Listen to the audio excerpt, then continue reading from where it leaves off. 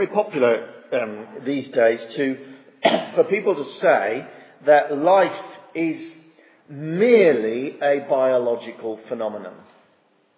I remember Jonathan Miller, the doctor turned theatre director, talking about his atheism a number of years ago, and he said, "We have no soul. Our consciousness, our sense of ourself that we have that is distinct from the body is an illusion," he said. "It is just, in fact, the manufacture of the product of a couple of pounds of grey biological porridge in your cranium." But actually, I think most people are persuaded not only that doesn't make sense of what it means to be human, but actually that in the end it's deeply destructive. That Darwinian evolution, not actually so much in the hands of Darwin, but in the hands of others who followed him, who just saw life as being the survival of the fittest in a competitive world, human life included. And people who believed that, in fact, fed Nazism and ultimately the Holocaust. They justified it on specifically Darwinian grounds. They were eradicating an inferior race. And I don't think it's a coincidence that actually the more people think of human beings just in terms of their physical appetites, the more we get problems associated with that, from obesity to sexually transmitted diseases to the gap between rich and poor as people just pursue their personal greed. After all, we're just machines, aren't we, designed to maximise our own benefit, so goes the argument. But it doesn't make sense.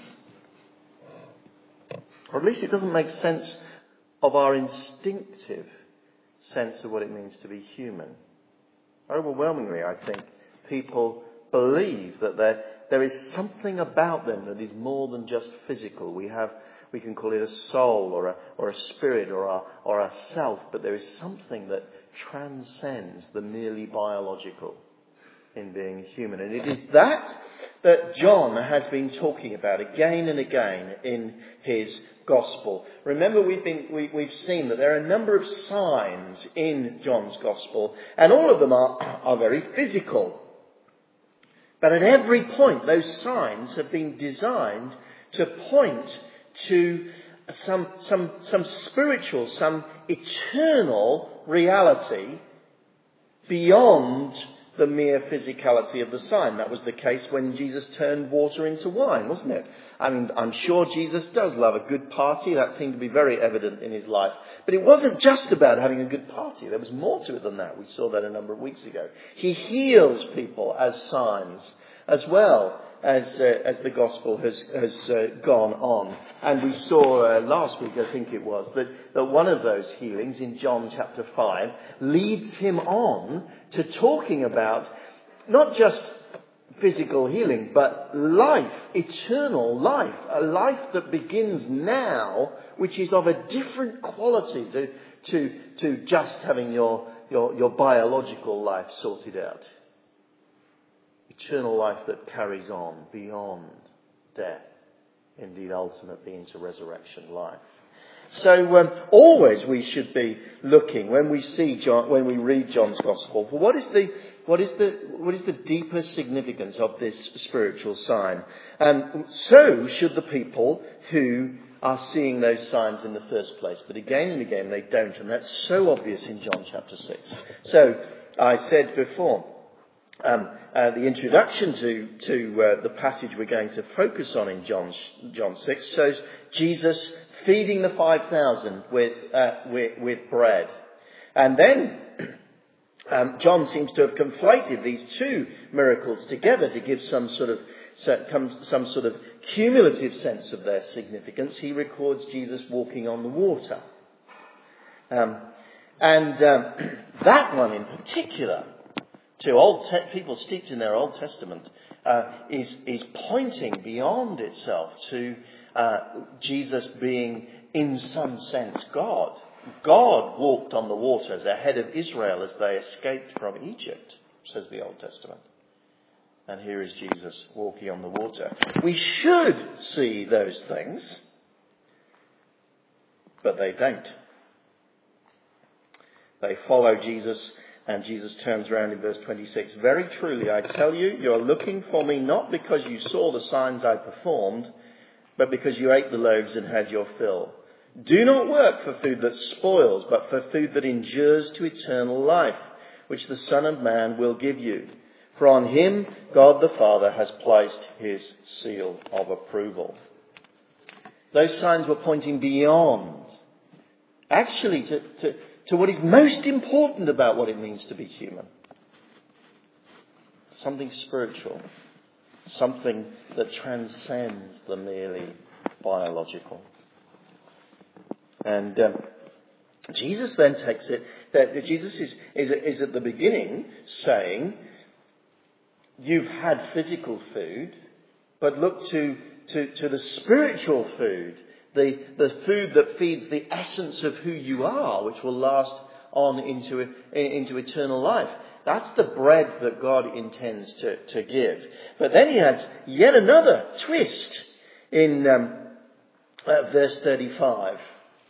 And it's from that moment that we're going to start looking at the passage in more.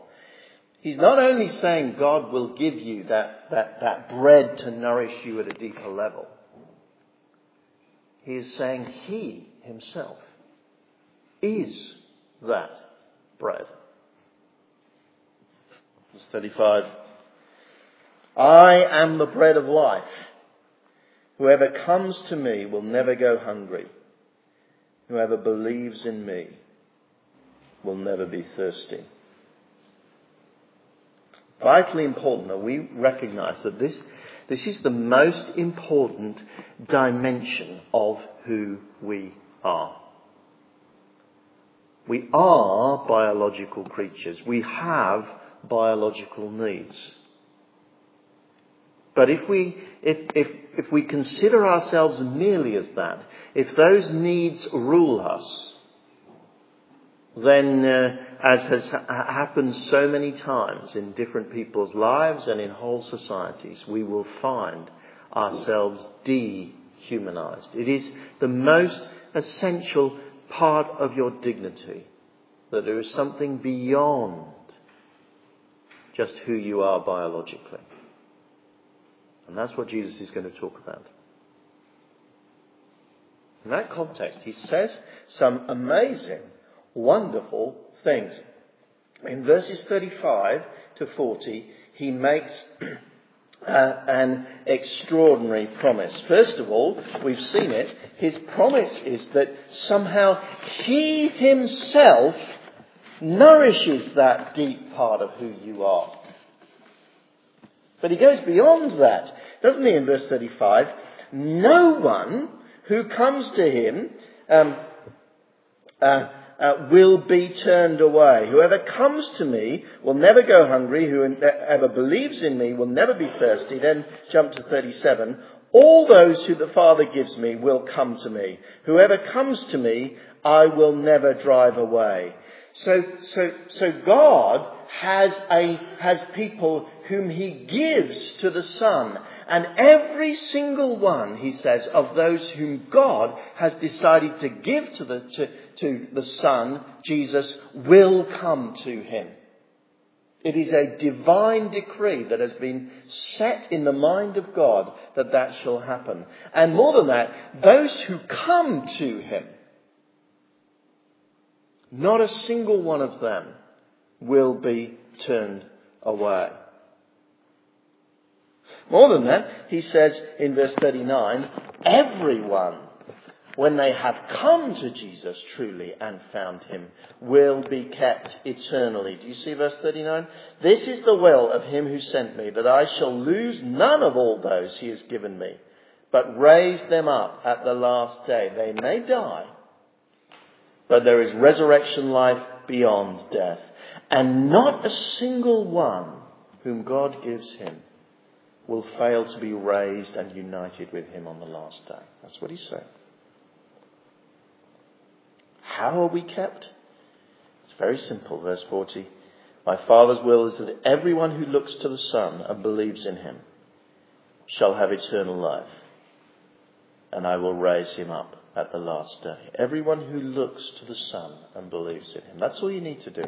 It's not a matter of labouring hard, of working our socks off. It's not a matter of achieving a certain level of righteousness. It's not any of those things. It's a person who looks to Jesus, who trusts in Jesus. They are the ones who are kept. So these are extraordinary promises to us. If you come to Jesus, you are absolutely promised that he will accept you. I said before, I think I'm in the habit of saying something quite controversial to people who are searching. And they do get a little bit taken aback sometimes. I say to them that I absolutely guarantee if your search is sincere and you sincerely try to work out who Jesus is, and with a willingness to respond to what you find, if you're coming sincerely, I absolutely guarantee you he will accept you. There's no ambiguity about it at all on the mouth of Jesus Christ. All who come to me, I will not turn away. I will not throw out. And there's an extraordinary promise as well to us who have come to him. We will stay there. That doesn't mean to say you can't make a mess of your life. It doesn't mean to say you can't cause yourself all sorts of misery and damage. I'm a pastor. I see people do that. It is heartbreaking. It is difficult, and it is terrible for them sometimes. But it does mean to say that those whom God has called, those whom God has turned to look at Jesus, they do not get lost. It comes from the mouth of Jesus. That's the first thing then that Jesus says to us. You will be accepted. You will find life. You will be kept and raised at the last day as you look to Jesus. Then there's a warning that starts in verse 41 that we need to take seriously. The Jews grumbled amongst themselves, and Jesus answered, no one can come to me. Sorry, let's go back to 41, not 43. At this, the Jews began grumbling. They grumble a lot in this chapter, that's the problem.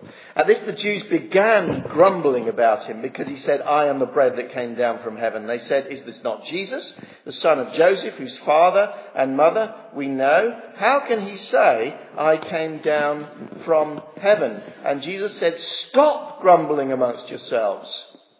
No one can come to me unless the Father who sent me draws them, and I will raise them up at the last day. You see, the teaching of Jesus is strong meat, and it always, if it is heard right, it always arouses strong emotions in response. And not least the teaching of Jesus about who he is. How can he say he's that, they say? And the teaching of Jesus about the certainty of God's decision about drawing people to himself. How can he say that, say people? And Jesus says to both of them, stop grumbling. Don't grumble. Grumbling in that situation is a sign that the person is not prepared to submit to the sovereign hand of God. That doesn't mean to say stop questioning. Sometimes there are legitimate questions to ask. It doesn't mean to say close your mind and just leap into the abyss of faith. It doesn't mean that. But it does mean that you ask those questions with a certain level of humility. And crucially, says Jesus, you cannot come to him unless you accept that he is actually ultimately sovereign in drawing you. Stop grumbling. No one can come to me unless the Father draws them. What you should be doing, he's saying implicitly, is not grumbling, but on your knees praying that God will, in his mysterious, hidden decision, call you to himself. How does he do that? He does it, verse 44, verses 45 and following, by allowing people to hear his voice. Verse 45, he says, it was predicted in the prophets. It's written in the prophets, they will all be taught by God. The prophets long ago knew that there would be a sense in which all God's people hear the word of God for themselves. And now it's happening, he says. Everyone who has heard the Father and learned from him comes to me.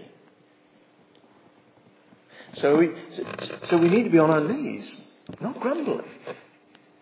On our knees, seeking to hear the word of God. Seeking to hear, not just to understand these words, but to sense, am I hearing the authentic voice of the Son of God, Jesus, as I read them? He draws us ineluctably. And then Jesus moves on in verses 52 to 59 to issuing a very strong challenge. Verse 52. The Jews, they're getting more and more agitated. The Jews began to argue sharply among themselves. How can this man give us his flesh to eat? Jesus said to them, very truly, I tell you, unless you eat the flesh of the Son of Man and drink his blood, you have no life in you. Whoever eats my flesh and drinks my blood has eternal life, and I will raise them up at the last day. For my flesh is real food, and my blood is real drink. Whoever eats my flesh and drinks my blood remains in me, and I in them. Jesus is doing two principal things here. The first thing, he is using the most vivid language imaginable to try and help us see what he means when he says, I am the bread of life. There is a sense in which, in that deep dimension of who we are, the beyond biological dimension of who we are, we feed on Jesus to have life. He uses this phrase, these phrases, eats my flesh, drinks my blood. He wants us to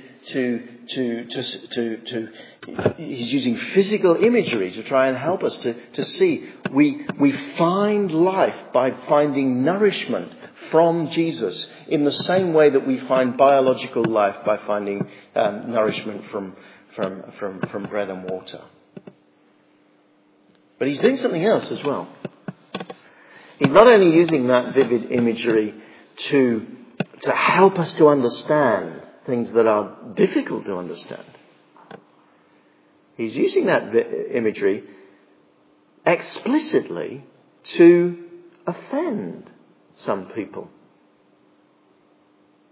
Because Jews, you see, would have been horrified by the thought of eating flesh. It's horrifying enough to us. It sounds like cannibalism, but to them, who were steeped in Old Testament laws, and in particular laws about not eating flesh with blood in it, they would be horrified. And he's doing something quite specific. He is raising the stakes. And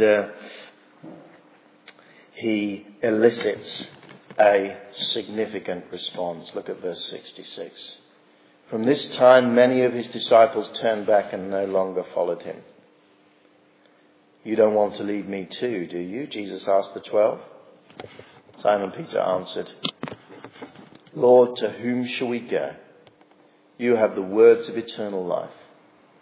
We have come to believe and to know that you are the Holy One of God. Jesus knows the true believers, true people who have found him, have come to a point where they know there is nowhere else to go to find life. And he wants to sift out the casual, the incidental followers from those who know there is nowhere else to go. To whom shall we go? Says John. You have the words of eternal life. There may be difficult things for us to understand. There are maybe things that offend us. But we can't go anywhere else. Those are the only kinds of disciples he wants. I wonder whether that's you. It's very, very important that we get to that point.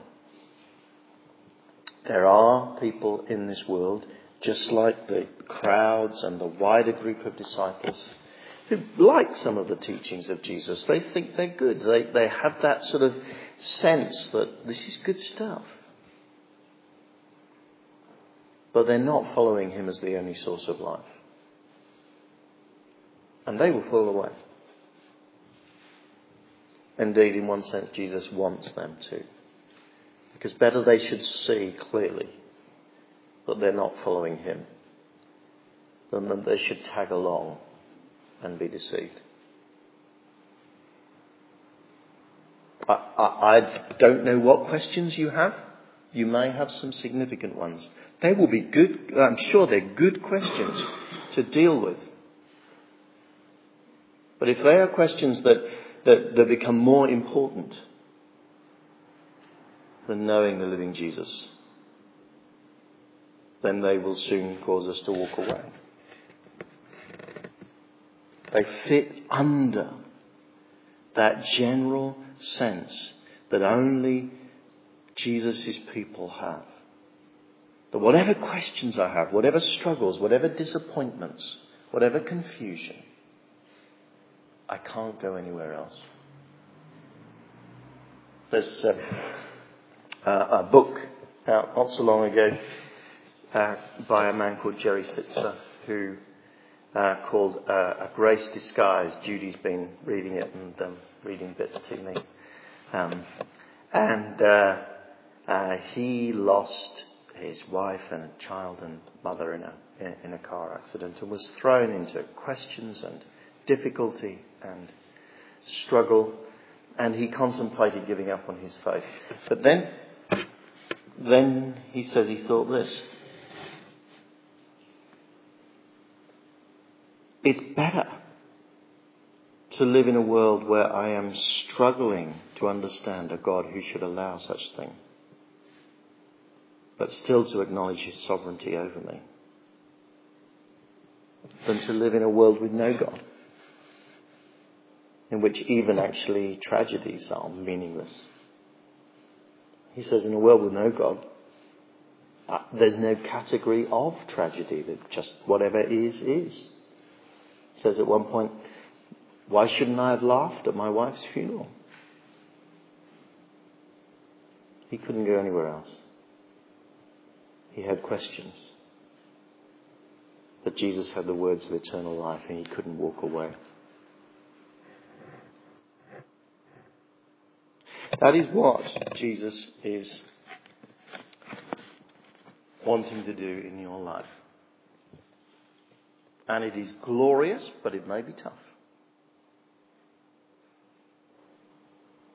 I want to say to you, anyone who is not yet a follower of Jesus, this is the most important decision that you will make in your life. I know through long experience there are people who come and they think and they walk away, and it happens in the Bible too. I have to accept that, but I have to say to you,